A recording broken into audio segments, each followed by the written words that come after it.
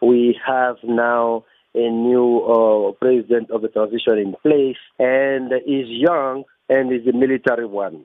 So this is something that's not planned in the democratic life of a country since 1991.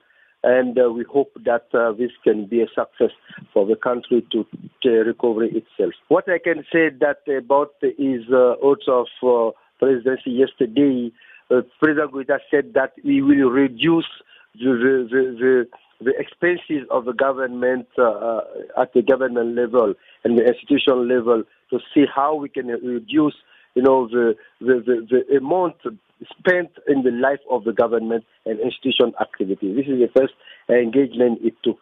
Second engagement, he said that he will apply and to put in place the peace agreement signed by the former rebel groups from the northern part of Mali. This is the second one. The third one is about how we can respect the international, agreements taken by the government of Mali before he came to power.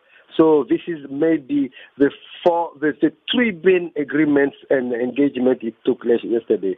But before he said, the president of the Constitutional Court and the president of the Supreme Court has said that the government and the country itself is now in a situation of high corruption.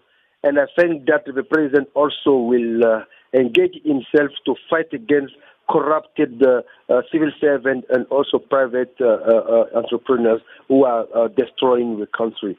And lastly, the fifth point we can have in mind is the president has said that in that particular situation of Mali, we need to take specific actions so that we can drive the country in a good governance way. Is it also the feeling of Malians, Dr. Coulibaly, that Assimi Goïta has ignored calls to return power to the country's deposed civilian government?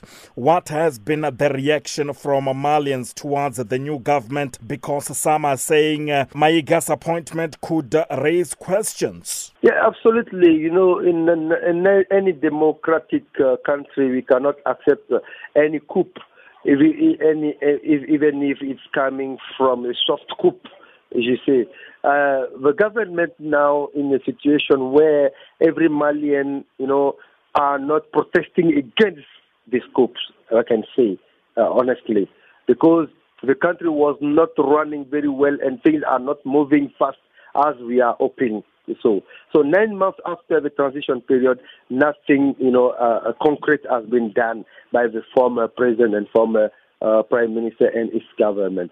So I think that this is for Malian a hope that we can now accelerate the transition period and to prepare the best elections that can bring a new civilian government with a new constitution in place. I find that this is what Malian people are aspiring now, and the challenge that we are facing now is to bring unity inside the country with all of the stakeholders that can be engaged in the transition period. Talk to us about the new Prime Minister. Who is he, and how significant is it that he was a key player in the protest movement against deposed President Ibrahim Boubacar Keïta in 2020? I think that Dr. Choguel Kokala Maïga, the new Prime Minister of the transition government, is a very, very experienced, a political leader in the country since now 40 years. And he knows all of the history of the country in the recent 40 years, political, economic, and social level. He's part of the northern part of Mali, and he knows all of the people who are living there. He knows very well the conflicts, in the northern part of Mali. And inside the M5 RFP, that has been the protestation movement last year, I find that he was the president of a strategic committee.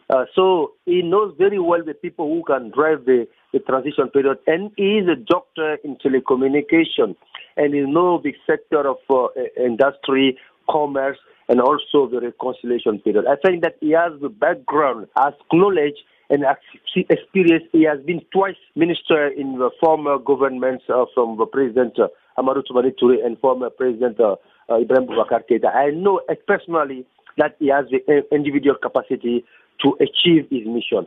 But in my mind, individual leadership is not the right one in Mali and anywhere in Africa. We need a collegial, a coalition leadership. So if he is able to bring the best ministers who are young, dynamic, with integrity inside the new government, I hope that this global leadership form with the President Assimi Goïta can lead the country in the best way during the transition period.